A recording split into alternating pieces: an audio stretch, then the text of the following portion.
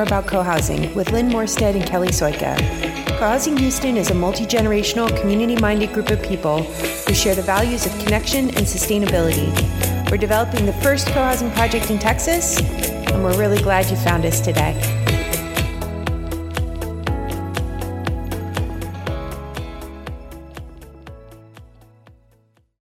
Okay.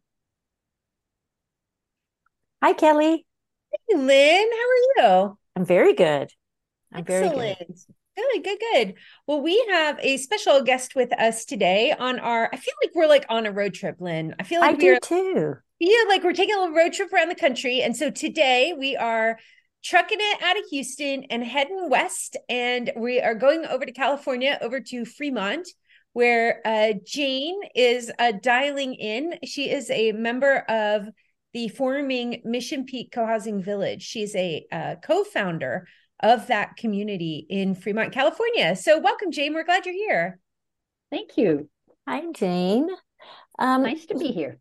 Yeah, we're glad to have you. One of the first questions that we know our listeners always want to know about is how you personally came to co-housing. But before I ask you that, I just have one little thing that's sticking in my head here, and that is, where is Fremont, California? I didn't look it up. My apologies.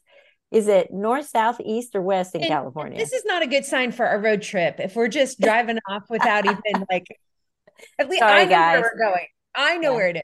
I don't want All right, our Jane. listeners going off and Googling while they should be listening to Jane's There you go. answer. So fill us in, Do Jane. not apologize for not knowing where Fremont is. Fremont is the fourth largest city in the Bay Area after San Francisco, San Jose, and Oakland. Okay. But even people in the Bay Area sometimes say, well, where's Fremont? Oh my gosh. Okay. If you were in Oakland and you were driving to San Jose, when you were halfway there, you would be in Fremont. Okay. We're a city of about 250,000 people. Okay. Well, thank you for that little sidestep there. So let's get back to where we wanted to be. And that is, Jane, tell us how you came to co-housing. This is always such an interesting, and everybody has a different story. So tell us. It almost startles me to realize how long ago it was. But in 2007, I was on the board of directors of Abode Services, which is our local homeless coalition.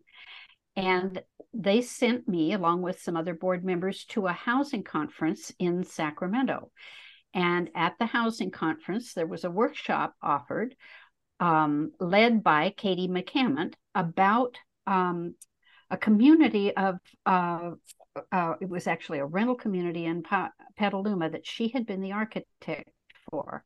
And she described how they had designed this community to make it easy for the people who lived there to become friends and to interact with each other. And by the time I had heard the end of her presentation and how design affected that, I came out of that and said, that's just exactly how I want to live. I'm so glad somebody has invented this.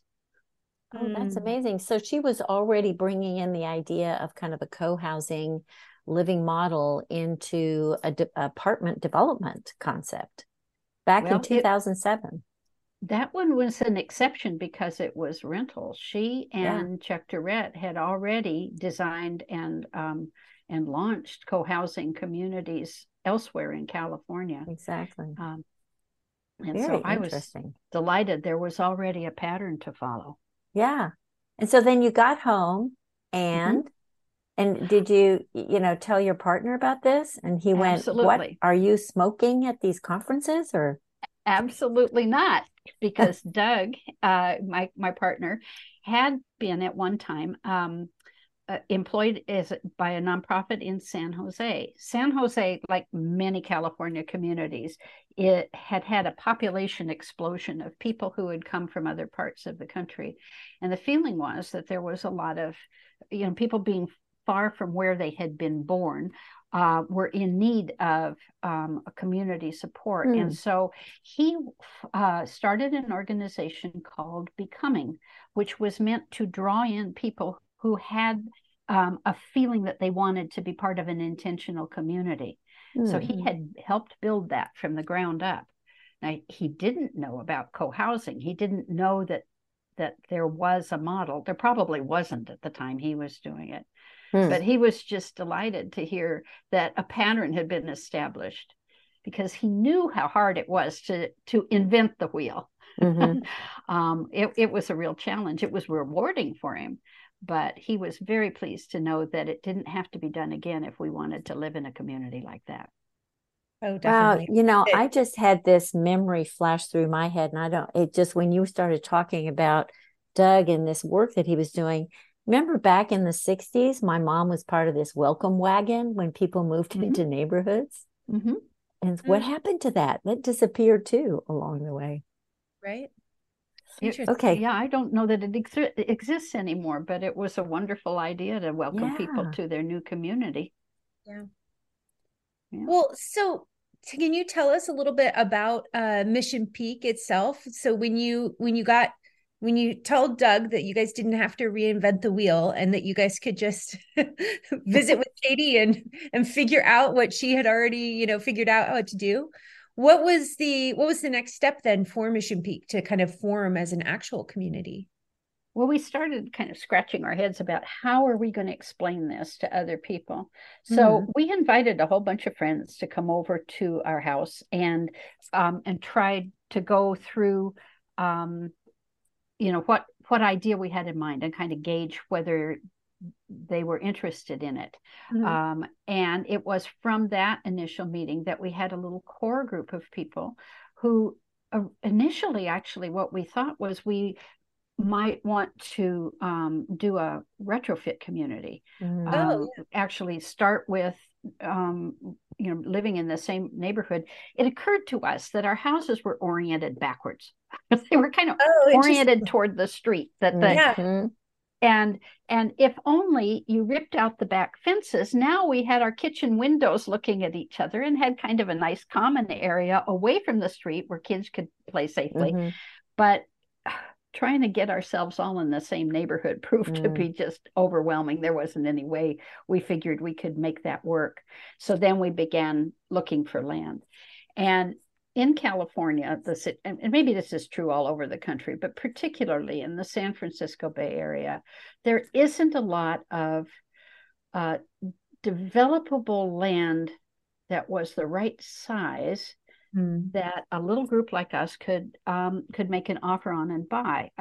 Even if all you're looking for is an acre or a little bit more, it's so precious that professional developers will swoop in and make a higher offer and a shorter close or something, and it just goes to somebody else. But we had a list of priorities, what we were looking for in a piece of land. And even though it took us, let me count this up now, I hate to think, it was about 10 years it took us to get the piece of property we wanted. We weren't willing to compromise and give up things that seemed important to us, like walkability, like being in a residential neighborhood. We wanted to be someplace where you could get to services without a car. If you had a bicycle or you could walk, we wanted you to be able to go grocery shopping or go to the farmer's market, or what I kept saying was go to a good coffee shop within walking distance. There were some pieces of land we just didn't want. They were next to railroad tracks or something like that. So it took a lot of persistence and a lot of faith that we could have what we wanted. And we finally got a wonderful piece of property in a quiet residential neighborhood on flat ground near bicycle trails and a huge central park and farmer's market and a really good coffee place. Oh, nice. Okay, so since you've had some time to think about this space, okay, when you close your eyes and you think about your community, you've got this land. What does a morning in Mission Peak look like to you on this beautiful piece of property? Well, we have designed it to be in a big U shape with the common house at the bottom of the U. And when I close my eyes and think about what's it going to be like to wake up here, I imagine myself going down to the common house, still in my bunny slippers, and making, now I understand chai tea latte is the trendy drink. So making coffee and chai tea lattes and waiting to see who comes through on their way to work or on their way to school to say good morning. I'd love to start that a day saying hello to my neighbors. Yeah. And then that charges me up for the rest of the day. Yeah. Jane, you've just expanded my vision of my own common house and situation. I'm just curious you must have had an incredible interior drive and desire for this co-housing to be stuck with it for 10 years. What is it about co-housing that gave you that determination to achieve this goal? I guess I was just sure it could be done. I mean, it's because I knew that there were other co-housing communities Mm, already in existence. People had done this before. hmm I felt like if this is what I really want, I can have it. And it isn't that I live in such a bad place myself. I mean, when my late husband and I bought our first house, it was here in Fremont, and we felt like we had arrived. This was the dream of our mm, generation. We bought a single family detached house on a quiet cul-de-sac. It in a town that has wonderful schools. I mean, that was one of the things that attracted us to Fremont. Is our school district is wonderful, and we had two daughters. But it had 6-foot privacy fence. We had a 2-car garage. We had an nearby accessible on ramp to the freeway so that he could commute to work. I was the parent that stayed home. He was the breadwinning spouse, and it suited our needs real well. But that was in the 70s, and it's not the 70s anymore. mm, The way we got to know all of our neighbors was our children had playmates in the neighborhood, but now our hmm children are grown and gone. And that's true of most of the people in this neighborhood. You really have to make an extraordinary effort hmm to see each other, which we hmm did during COVID. I'll have to say we hmm made an extraordinary effort to be in touch with each other. But I've had enough of a taste of that to know that I want to do it with less effort, and with people who are like-minded, people who want to interact with their neighbors, want to be hmm with their neighbors. Very Mm. So just nice. it's a yearning, I guess, that I just can't let go of. I'm very impressed. Yeah, I think that's so interesting because, when you describe like Fremont in the 70s, is one way of approaching housing. And, I think most of the US is still kind of in that exact same model, just hmm varying degrees of, size and that kind of stuff. But most of the US is still stuck in that. So it's interesting to me to hear you describe Fremont that way and then think about, well, what does co-housing bring to Fremont? What is it? How does it kind of upend this dominant narrative about what the American dream is? What does it bring, or what do you hope to, because I know that you all are as a group are really civically engaged, so I imagine Mm-hmm. that you all have talked about what you're bringing to Fremont or how you're changing the community with this. We surely have. I think that Fremont is not so unlike the San Jose that I described to you when Doug was forming the group Becoming. Mm-hmm. Most people in Fremont have come here from somewhere else, Mm-hmm. and some of them have come from very far away. Some of them have come from other parts of the world, and their families are very far away. And there, I think that when people want to form community, they will find a way to do it, but the obstacles can be enormous. mm There's just been a movie released called Fremont that's about the Afghan community here. Oh, really? People have been coming here from Afghanistan in various waves because of what's going on there for over 40 years. And they come here because there are already other people from Afghanistan here. Um, they don't live together. I think what we are introducing to Fremont is a way you can create a neighborhood that suits your needs rather hmm than trying to find a neighborhood that already exists and fit your lifestyle into it. Right. So I think what we're showing people with this, what we hope to serve as a model, is that you can determine what you would like your lifestyle to be, and then have your home feed that. Yeah. That's exactly what we've been saying here, is a kind of upside down development. You build the community first, and then you just throw in the house. Well, we joke for free, but we all know that's a real joke at the end of it. But I love that. It's the idea of kind of shifting away from location to community instead of, where you're planted. Exactly. Well, Jane, your community just sounds very, very enticing and very interesting. Do you guys still have any room in your community? Maybe you want to tell us a little bit about your build out and when you expect to move in, and just do a little quick pitch for us. Well, I will do that. But let me tell you something that happened on the way to this. So we intend to break ground about a year from now. Mm-hmm.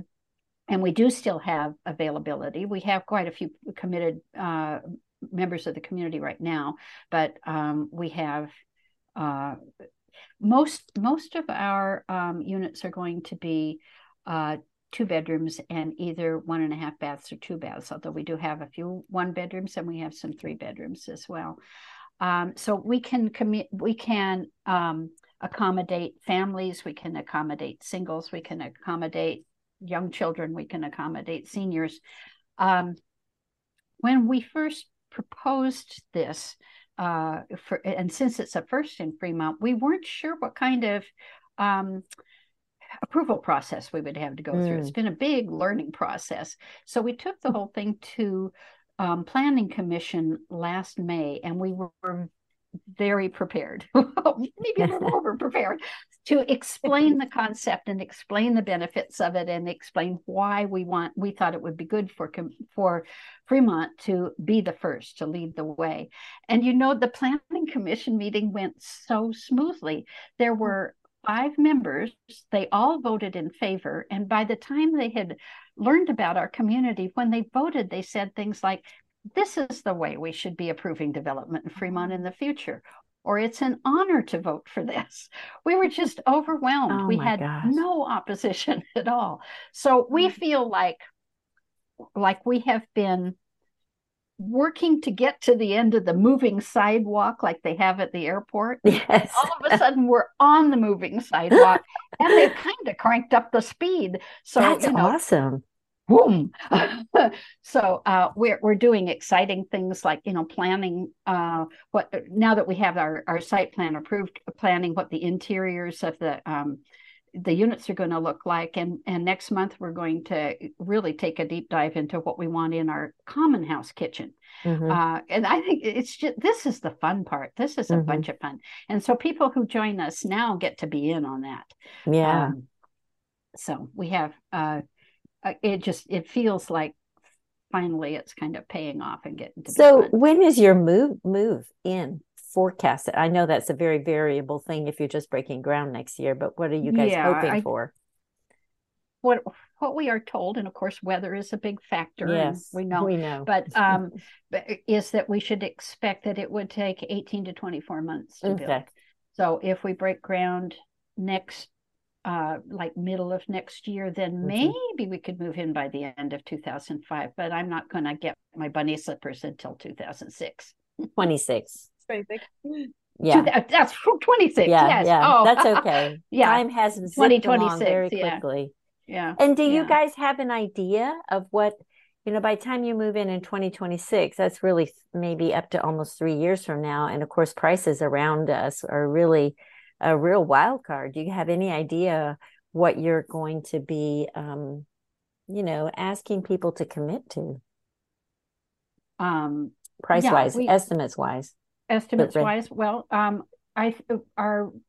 the smallest of our units starts in the $900,000 range, and the large one with all the bells and whistles, if you add everything in you can, will be about a little over $2 million. Okay. So a pretty wide range depending on you're hoping for. And that's a prediction about what they might cost in 2026. Of course, we're going to be charging whatever the cost of our project is. Sure. It won't matter really what the market is doing so much. And I tell you, they're selling condominiums about our size right now at that price. Really? Wow. Mm-hmm. The demand here is just enormous. Wow. Wow. Well, thank you for that little pitch. This has been such an enjoyable conversation to hear, not only about you and what brought you to co-housing, but then also what kind of community comes out of that persistence and that kind of civic mindedness to see what can spring up. And I'm really glad that you found this particular wheel that you didn't have to reinvent and you could just learn about it and get it rolling in Fremont. So thanks so am much. I. Yeah. Thanks, Jane. We really appreciate your time today. Thank you. Thank you. Look forward to talking to you again, maybe in a couple of years. Okay, I'm going to go learn how to make a chai iced tea or chai latte. Okay. Goodbye, everybody. Have a good week. Bye. Thanks for stopping by today. We're so glad you clicked on our episode. For more information about our project, Co-Housing Houston, go to www.cohousinghouston.com and subscribe to our newsletter. For general information about co-housing, we like cohousing.org. We're active on social media, so check out what's happening on Facebook, Instagram, and Twitter under Co-Housing Houston.